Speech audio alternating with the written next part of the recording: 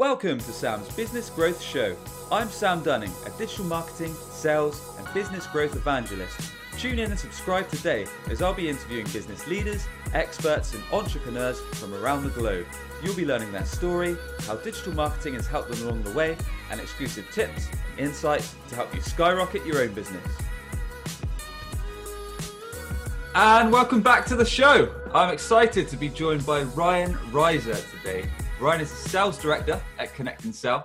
He's a software as a service startup junkie, a cold calling enthusiast, and a serial failure on a mission to help up-level the perception and the profession of sales. Ryan, welcome to the show. How are you doing, man?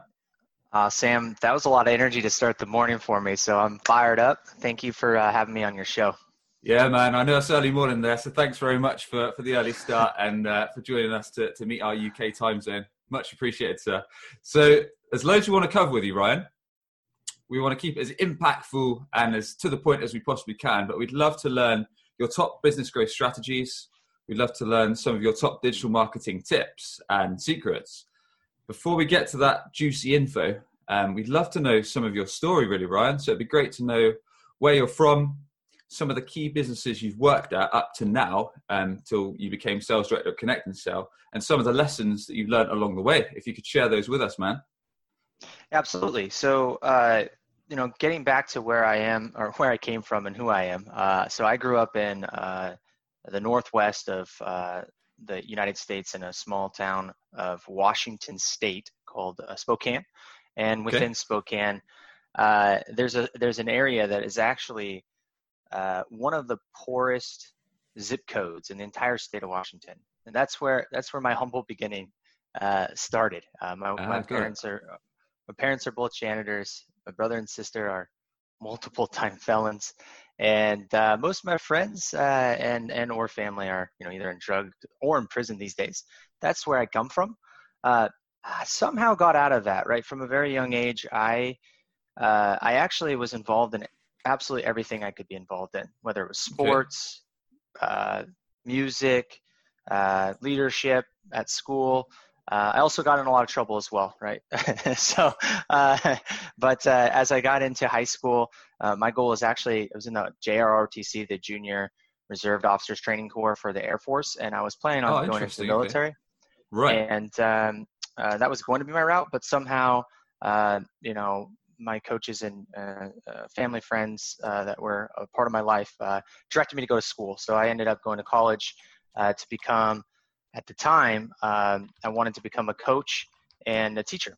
So I studied math. I got an engineering minor.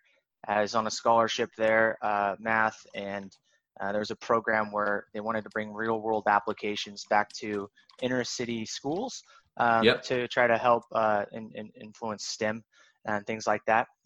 And so I went and I completed that program.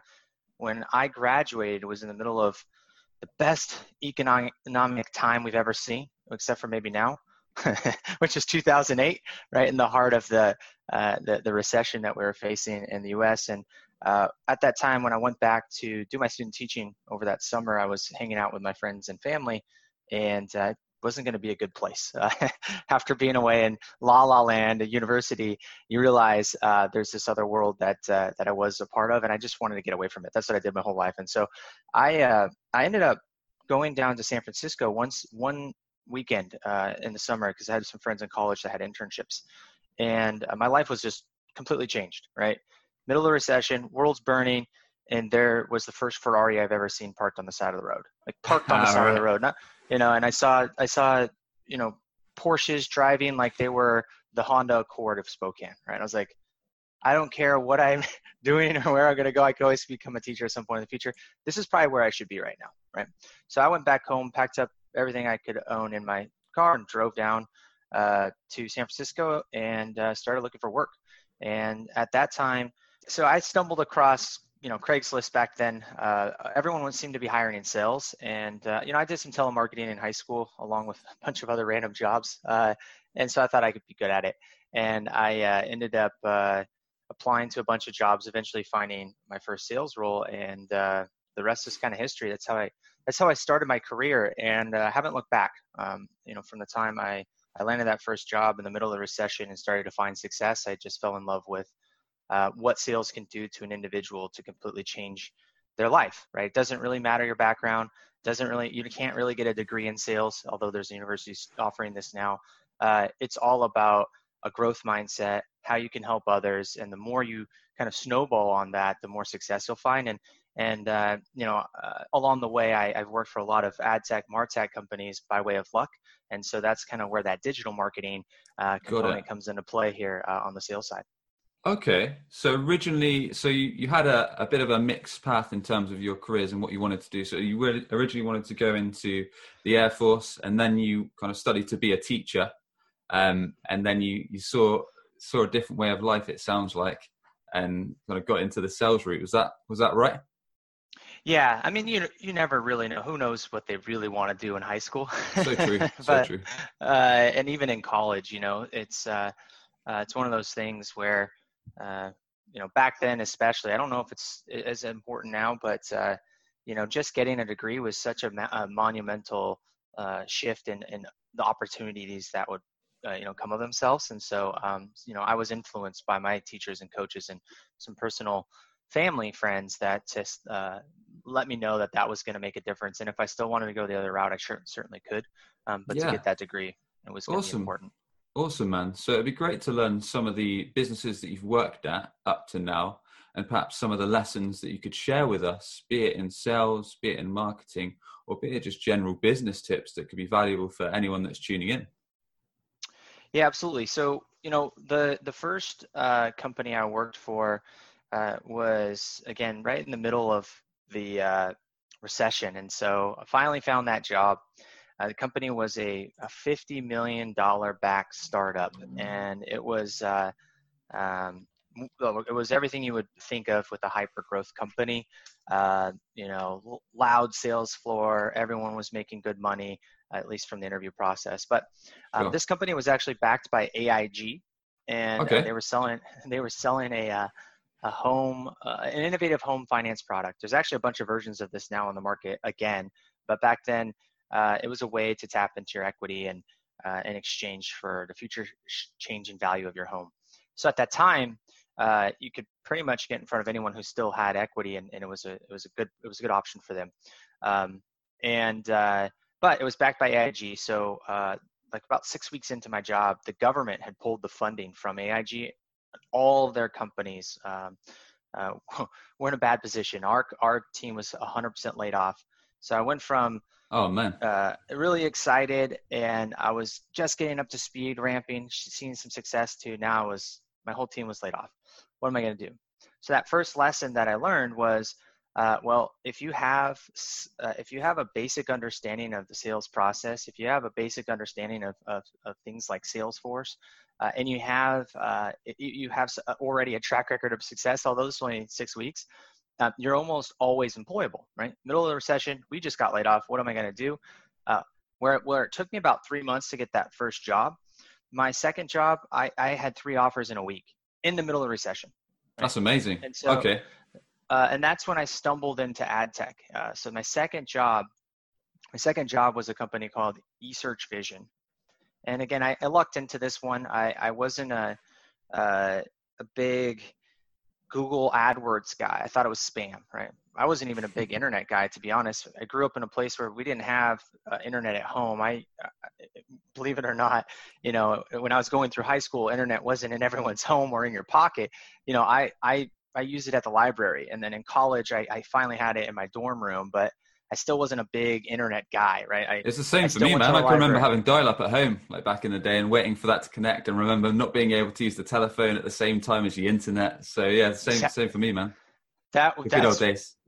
that's what I grew up in. It's kind of weird to think about these days when I got my kids streaming while I'm doing, videos. It's just a total different world. And so I wasn't like really on to this idea of pay-per-click advertising. I thought it was spam. But I was convinced that these guys were going to really change the world. And I was really interested on the math side of advertising, right? Like this whole concept of ROI. And so I took the job. eSearch Vision was a pay-per-click advertising platform that integrated search programs across Google, Yahoo. Back then it was Microsoft, but then it turned into Yahoo and Bing. And then there was a whole slew of other smaller search engines. There was like 27 search engines that were aggregated or something like that in the original product. And, I was just convinced that, it's kind of a numbers game, and these advertisers are all about trying to get as much, eyeballs for the lowest cost. And so I was excited. I was just coming out of my math degree and it was fascinating, that stuff. And so eSearch Vision was a French startup, not funded, bootstrapped, and we're competing against what now, if you look back on these companies, some of them are public. Many of them were really well funded. Some of them have been acquired by the giants in the form of Marin Software, Kensho, DoubleClick, acquired by Google, Omniture, a lot of Adobe swooped up a lot of these tools. And I was really, really successful in that role. I worked my way up from being a lead generation specialist, which is now, an SDR basically, all the way up to leading that sales team. Awesome. So how were you guys able to compete against these, let's say, big boys in the industry? Because you guys were bootstrapped and you're going against some massive competitors. And also, how were you able to work your way up the company so fast, Ryan? Yeah, and that's the big lesson there at eSearch Vision. It was just the fundamentals, right? So our leader, Mark Wendlane, who now leads corporate sales at Snowflake, which is one of the most valued private companies. I think their most recent round is like $12 billion or something like that valuation.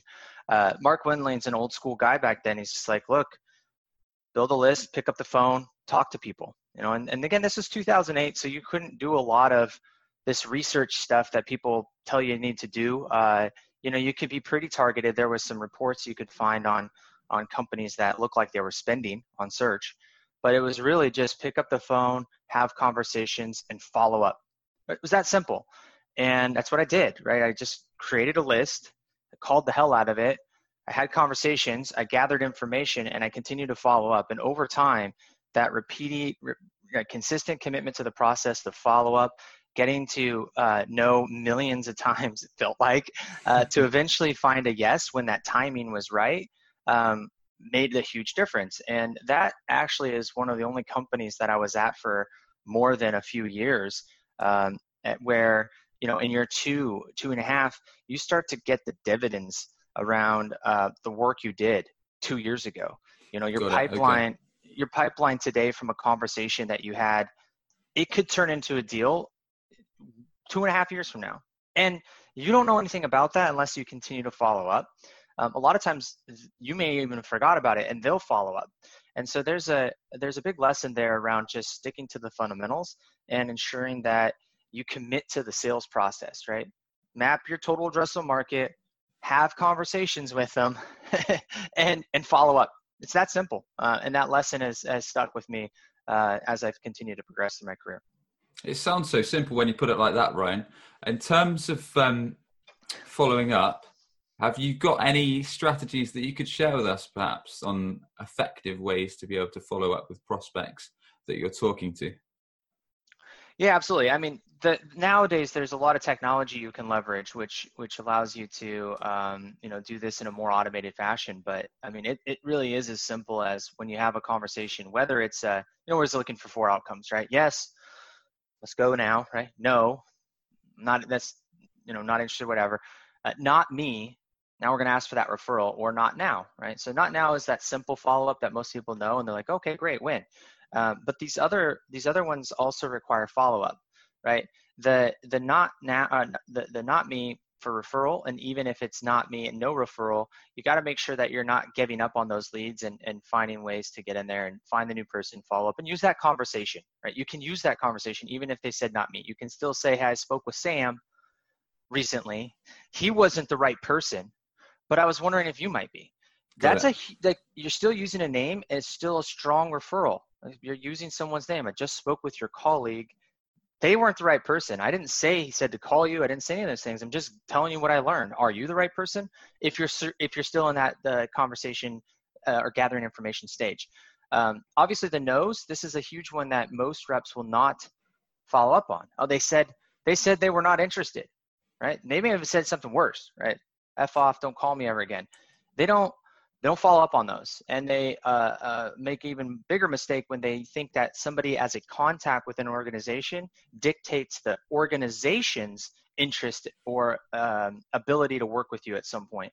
And so simple tactics there are just ensuring that you're tasking yourself to follow up with these leads and organizations, finding new leads within those organizations' contacts on a consistent basis. You should be talking to everyone in your in your target list, right? Your total addressable market, if you're a rep on it, every quarter, right? Every quarter you should try to talk to these folks in some way, shape, or form. Awesome. So that's not technology, but then you can also use technology to automate some of those tasks and follow-ups. Makes sense. Okay, Ryan, that was a great bit of insight there. I love that. So moving on, what was the next step? You stayed at this technology company, kind of working with paid ads, pay-per-click based marketing. What was the next step for yourself? Yeah, then I moved into my first stint of entrepreneurship. So okay. I started a company in San Francisco, co-founded a sales recruiting firm with actually my very first sales manager from Rex & Co. called The Lions. And the idea there, Matt McGrath, that was my sales leader at Rex, and we've been friends. We've been playing poker for a few years in the city, and as money was starting to pour back into Silicon Valley, VCs were starting to invest in tech companies. He had an idea that you could really, same principles, right? Map the entire ecosystem of sellers, track their careers, and stack rank them on who the best are. So the Lions, and then have a service offering to be able to provide those reps to the best companies and vice versa. So creating a marketplace of the top 25%, the highest growing companies, and the best sales reps. And I fell in love with that idea of becoming the Scott Boras of sales talent. And his idea was, let's go find more of you, Ryan. It's like you came from a city outside of San Francisco, so we're not looking for the Cal and Stanford grads. We're looking for the folks that are from, he used to call them like farm towns. Let's go get more guys like you, smart, driven, and bring them into these hyper growth companies. And if we can get them their first jobs, entry level sales jobs as AEs, or now there's this explosion of SDRs as well, and then track them through their career, we could really create something of value. And so that was a really fun, first stint at entrepreneurship. We ended up being able to partner with some of the biggest names now in tech and help a lot of folks that are now in sales leadership, get their first sales jobs. And so that was just another stumble into luck in my career that has allowed me to, kind of help start to build my brand from an early age, sense. even without knowing that's what I was doing, right? Helping people early in their career without any more than just, let's get you some jobs. Cool. And that was your first step in terms of owning your own business, it sounds like. Were there any particular strategies that you and your partner used to grow the business? Was it all cold outreach? Was there any unusual outbound or inbound digital marketing strategies that you guys used to be able to scale it and get these partners on board, as you mentioned? Yeah, so that was my responsibility. I was the head of sales, business development, whatever you call it, at the Lions. And the thing there was we started to see the rise of some of the newer age sales automation systems. And one particular was it was a tool called Yesware. So if you actually look up Yesware, which is bigger now, they've kind of fizzled out with the rise of outreach and SalesLoft. But Yesware is one of the first tools that allowed you to easily track when someone engaged with your emails, and then also create templates and do mail merges and things like that. And so that's when you really started to move away from I started to move away from just picking up the phone and calling, which is, we annoyed every single big tech company in the world by calling every single salesperson. And we did that, right? The blitzkrieg market domination, map your TAM. We want all these sellers go. But in addition to that, opened up email as a channel for the first time. Again, this was 2010. Email was not as prevalent. You saw the rise of predictable revenue at this time. And now you've got some technology that gives you insights into what's happening.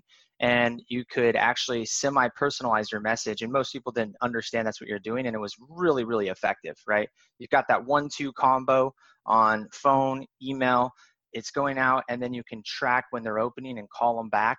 And with those triggers on engagement. And at that time, it was really, really effective. to help us get into market quickly, build brand awareness within a very small niche, right? We also stayed really small. We were just in San Francisco, Yep.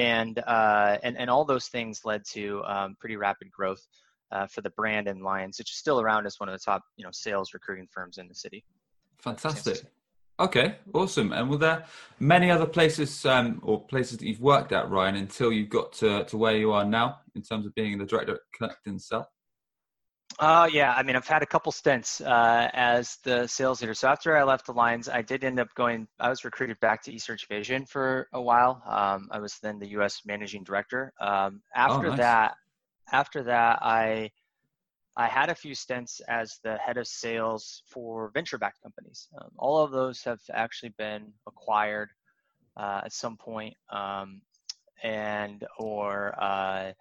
actually all of them now have been acquired. One was Inc. 5000, and the most recent company before Connect and Sell, where I was not an entrepreneur, was another ad tech company that was acquired by Sprinklr. Okay. And that's where you get into more of these more modern digital marketing best practices, and you see this merging of marketing and sales and data, and how do you actually really start to think about one-to-one personalization at scale, right? So Bushaka was the name of that last company, acquired by Sprinklr. It was rebranded into Sprinklr Audience. If you don't know who Sprinklr is, they're a unicorn in the marketing ad tech space now, and work with some of the largest brands in the world. And I had a pretty fun job there to be the subject matter experts around audience. And so what that was really taking all of my experience from selling pay-per-click, running sales at organizations, and ultimately my background at Sell Points was prior to Bushaka, working with a lot of large retailers and brands to talk about how do you solve that simple advertising equation: target, message, channel, timing, right? And that's the same equation with sales, right? Map your audience. It's really that simple, right? Map your audience. Create a compelling message or offer based on where they're at in the funnel. Get it in front of them as wherever you can, wherever they're spending their time to get eyeballs on your message. Track that, and then follow up timing. And the audience product, which now is, I think more and more people are realizing this exists, but they still don't really, because you're seeing the rise of ABM or account-based sales and account-based marketing. Really, that's all on the back end of this idea of audience, which is just the age-old advertising. But if I have information on you as a buyer or an individual, I can take that, build audiences into Google, into Facebook, into Twitter, into LinkedIn, right? And in addition to making calls and sending emails, I can send ads that map to that same message. And if you do it the right way, you can track them all through the funnel, and deliver the right message at the right time to the right audience to maximize the effectiveness of not only the digital reach, but also where you're spending your time, right? So taking that Yesware example of, this person open an email. Now you can say, holy crap, this person's, now on my website and downloading content. And I've been calling them over here thinking they don't know anything about me. But the reality is they're ready to make a purchase decision. So I've got to be able to start to use that information to understand the entire digital buying journey. And that's still at its infancy, right? There's a lot of technologies, but they're not really talking together. And that's the exciting part. Brings us up to date on, tactics and tools on what you can be doing today as a modern sales professional. Awesome. So it sounds like you've had great experience, Ryan, in terms of both digital side of things, in terms of marketing, in terms of prospecting, as well as outbound. So as well as cold outreach via calling, via email. It sounds like you've had a really good blend. Would you say that there's one particular way of generating new business which is your preferred option, which is your go-to? My preferred is picking up the phone, right? And that, I think that to this day, in a B2B context especially, but even in some B2C products or services that have a high value, right? Whether that's immediate or long-term, based on engagement with the customer, there's nothing more powerful than a conversation. Right? There's just nothing more powerful than a conversation. You're building trust quickly. You're gathering information in a way you can't otherwise. And and nothing can take away from that human interaction. And so I've always preferred the phone. It may also just be that that's where I started, and so I feel comfortable with it. Sure. But I also know that the data shows that while it can be challenging in terms of effort to get a conversation, if you're not using something like Connect and Sell, it can be challenging to earn that conversation in terms of effort. The results, the conversion ratio on, when a conversation is where you start a relationship, are always much more, it's always better, right? You're going to have a higher success rate, conversion rate to a next phase or a future next phase if you can start with a conversation. The other things are always helpful and they supplement, but they can't replace that human one-to-one interaction. Got it. That makes sense, man. So, and I love that phrase you just brought up, nothing's more powerful than a conversation. And personally, I couldn't agree more. So in all the marketing outreach that I do, whether it's an inbound inquiry that perhaps comes through our WebChoice website, whether it's something that comes through LinkedIn, whatever channel it is, I'll always go for the phone call. So try and book a time, like you say, to have an initial call, have a discovery call, see if something makes sense in terms of the solutions that we offer and the problems that the prospect has. I'm curious. So are you adding a phone as a mandated field then when you're capturing leads? Good point. It's not on our inquiry forms. It's not a required field.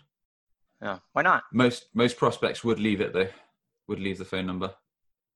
Yeah. Why not require it? I'm maybe I'm just flipping the script here, but I think it's a good question. I hear a lot of folks say, well, then we're going to lose out on, leads. And it's like, well, if you prefer the phone and it's a part of your outreach to get them started, why not recommend it? Like if they don't want to do business with you, they're not going to leave the phone. Then is it really even worth you getting a phone and annoying them? If they don't want the phone, then use the other channel. I'm just curious to hear your thoughts on that. Yeah, I mean, that's a great question. I mean, it certainly makes sense for you guys because everything you do at Connect and Sell revolves around the phone. I'm guessing you have it as a mandatory field.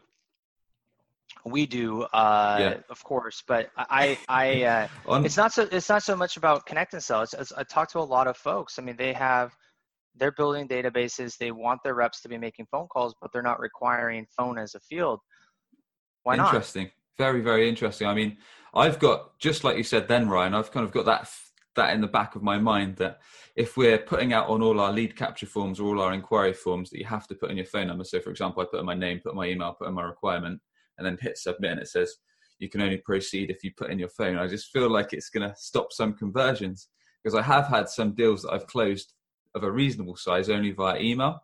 So that's the only little bit that would scare me. But I do see your point because I even said it myself. So I've been a hypocrite of myself saying I do want to call new leads.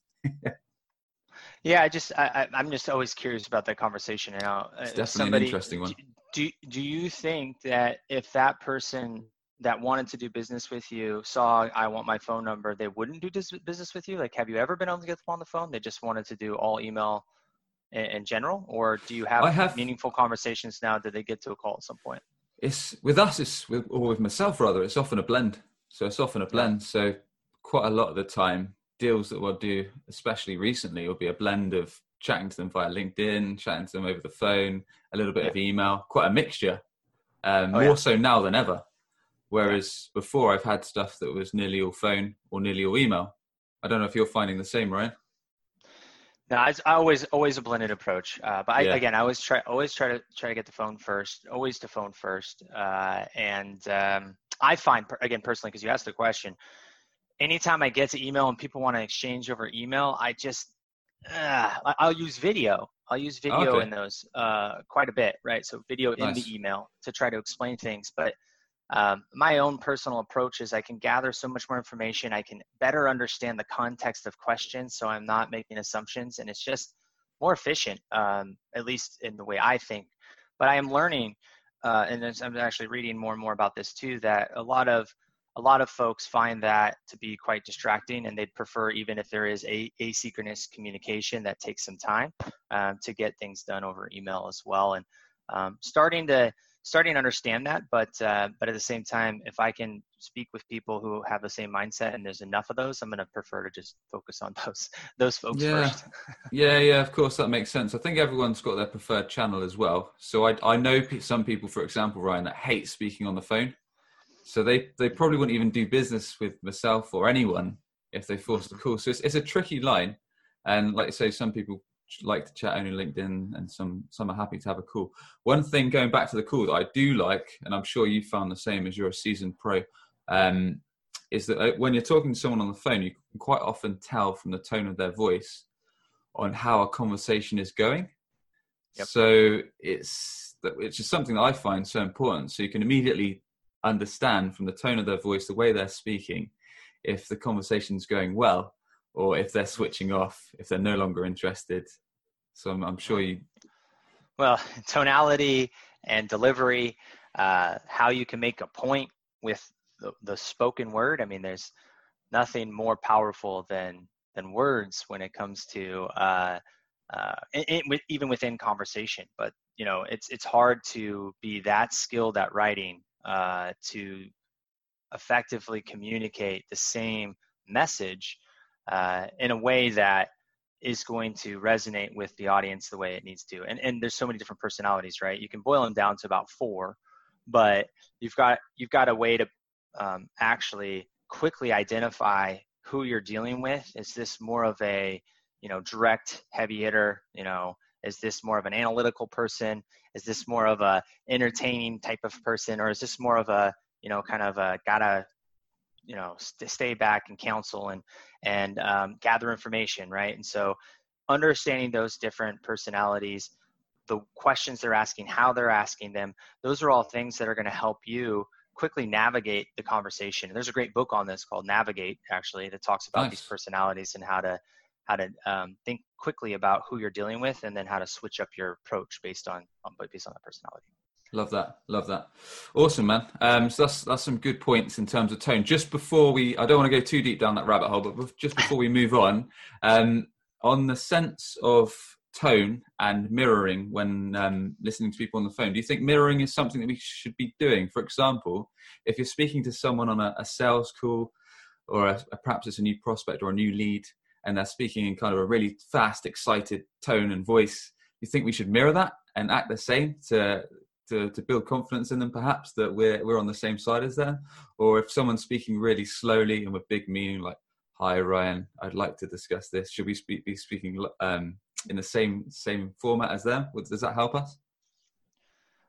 Yeah, absolutely. So the idea there is you don't need to mirror them in such a way that almost feels mocking, but you should be, taking those cues and making some adjustments, right? If you're talking to someone that's a little bit slower speaking, they may be a little bit slower to pick up on what you're saying, and so you may want to slow down your pace.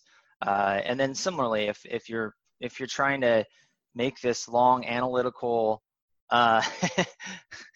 justification, and you're talking to someone who's like, "What's the point?" Right? You want to be able to make those adjustments without frustrating them, right? I mean, especially in the early stages of a conversation, you only have a few opportunities to try to get to that next phase. And throughout the process, if you're not selling the way your buyers want to, engage, you lose out on opportunities. And so that's a really good tip. Love it. Excellent, man. Just before we move things on, are there any other channels, be it digital, be it outbound, that we've not yet covered, that you found effective in your career so far to help business growth, help generate new sales opportunities? Yeah, on the B2B landscape, you've got phone, you've got email, LinkedIn, right? We talked about that briefly. Now it's a rising channel, and if you're not using it, you're not in a good spot. Yeah, and then the other medium, which isn't really a channel yet, it's more of a amplification of those channels, is video. And okay. So, for me, I'm trying to use all of those mediums in those channels in the B2B context as much as possible. When I was running my last company, I started to build a bit of an audience on Twitter, even, tapped into Instagram for a second because people were saying, it just becomes a lot to manage the other social channels. But if your audience is there, you should be there. right? If your audience is engaging, you should try to be there. And so there's other really exciting forums that are formats or forums or mediums that are popping up. Slack, there's Slack's become its own kind of social community in areas. Like they have these private Slack groups that pop up, and you can find them where it's like, say you're selling to marketing leaders, Sam, there's like a marketing guru Slack channel somewhere, right? With thousands of people talking about marketing problems all day long. And it's never live. Thought of that, actually.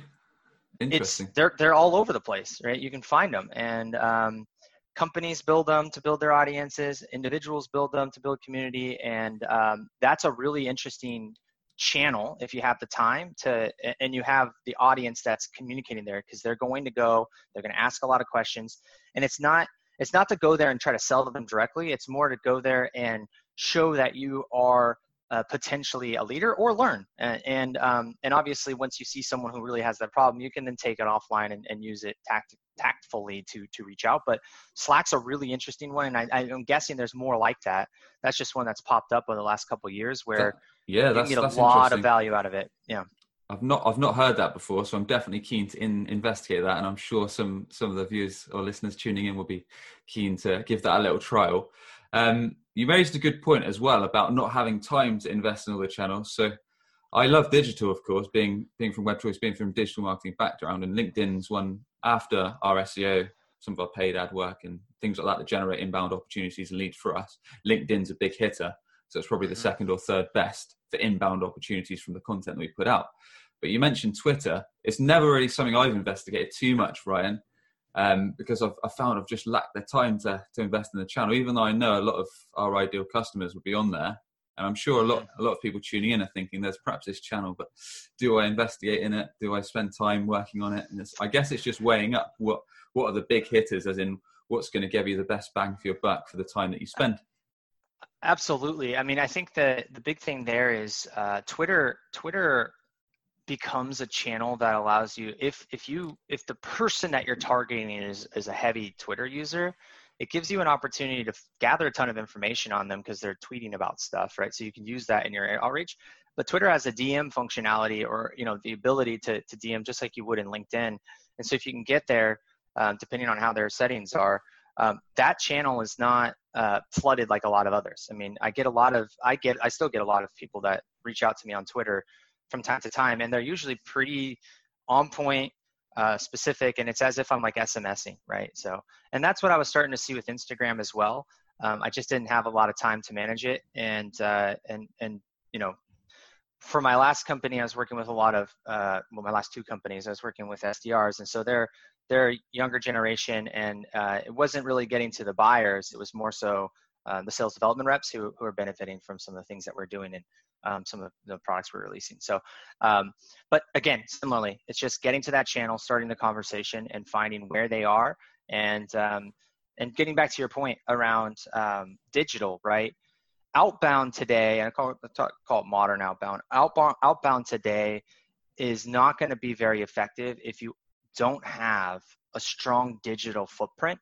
If you don't have assets, if you don't have a presence, if you don't have customer stories and things like that, it's way more difficult than if you do. It's not to say it won't work. You can certainly cold call people and get people interested. A lot of those folks are going to take that call, then go to your website, take that call and look you up. And if you don't have a presence, or worse, you have a bad presence, you're going to lose out on a ton of business. And so it's important that you're investing in all these channels. If you're an early stage startup, like you can't sacrifice one for the other. The phone and getting new conversations started is more important than ever, not only to drive business, but to gather the important information, but also to help inform what information you should be creating on the content side. But as you get more and more advanced, or as the years go by within your organization and more awareness, you've got to make sure that content strategy is strong and your digital footprint's there. Otherwise, you're going to miss out on a lot of business.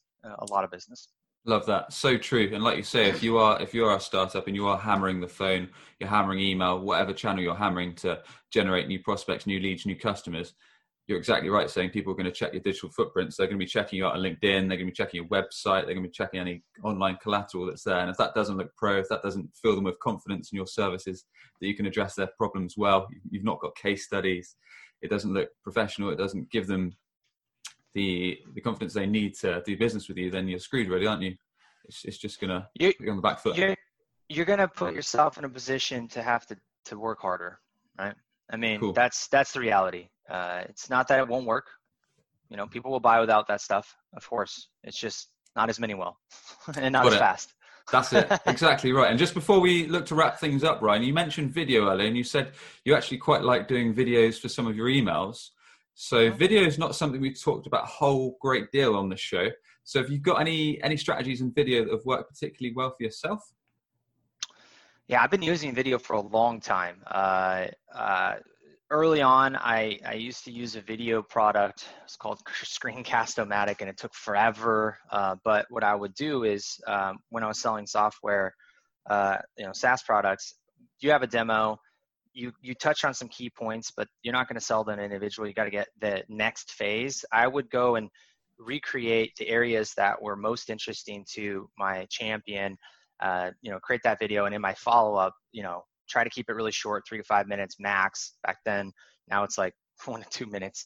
But you're doing a video kind of recap so that when they go to say, hey, I had this conversation with Ryan, I looked at the product, these are the things that I think are interesting to bring you in.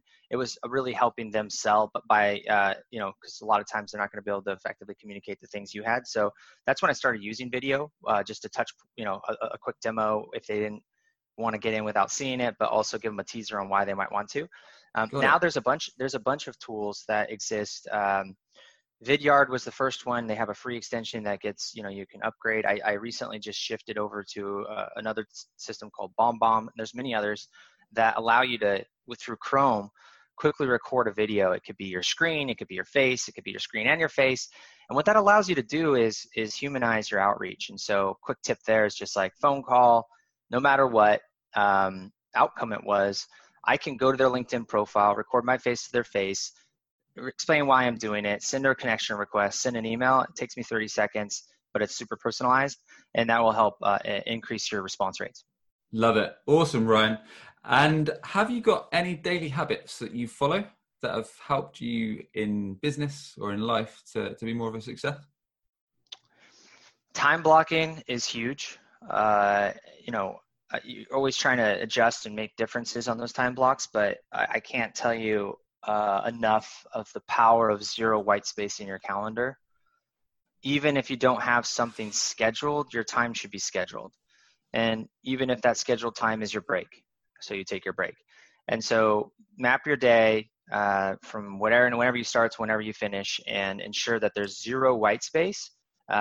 And you can make adjustments along the way, of course, but every day get up, have a planning period, stay out of email first, swallow the toad, right? Do the hard stuff first, and then make sure there's zero white space, and you're going to see a massive improvement in your productivity, and ultimately ensure that you're getting through the most important things on a daily basis.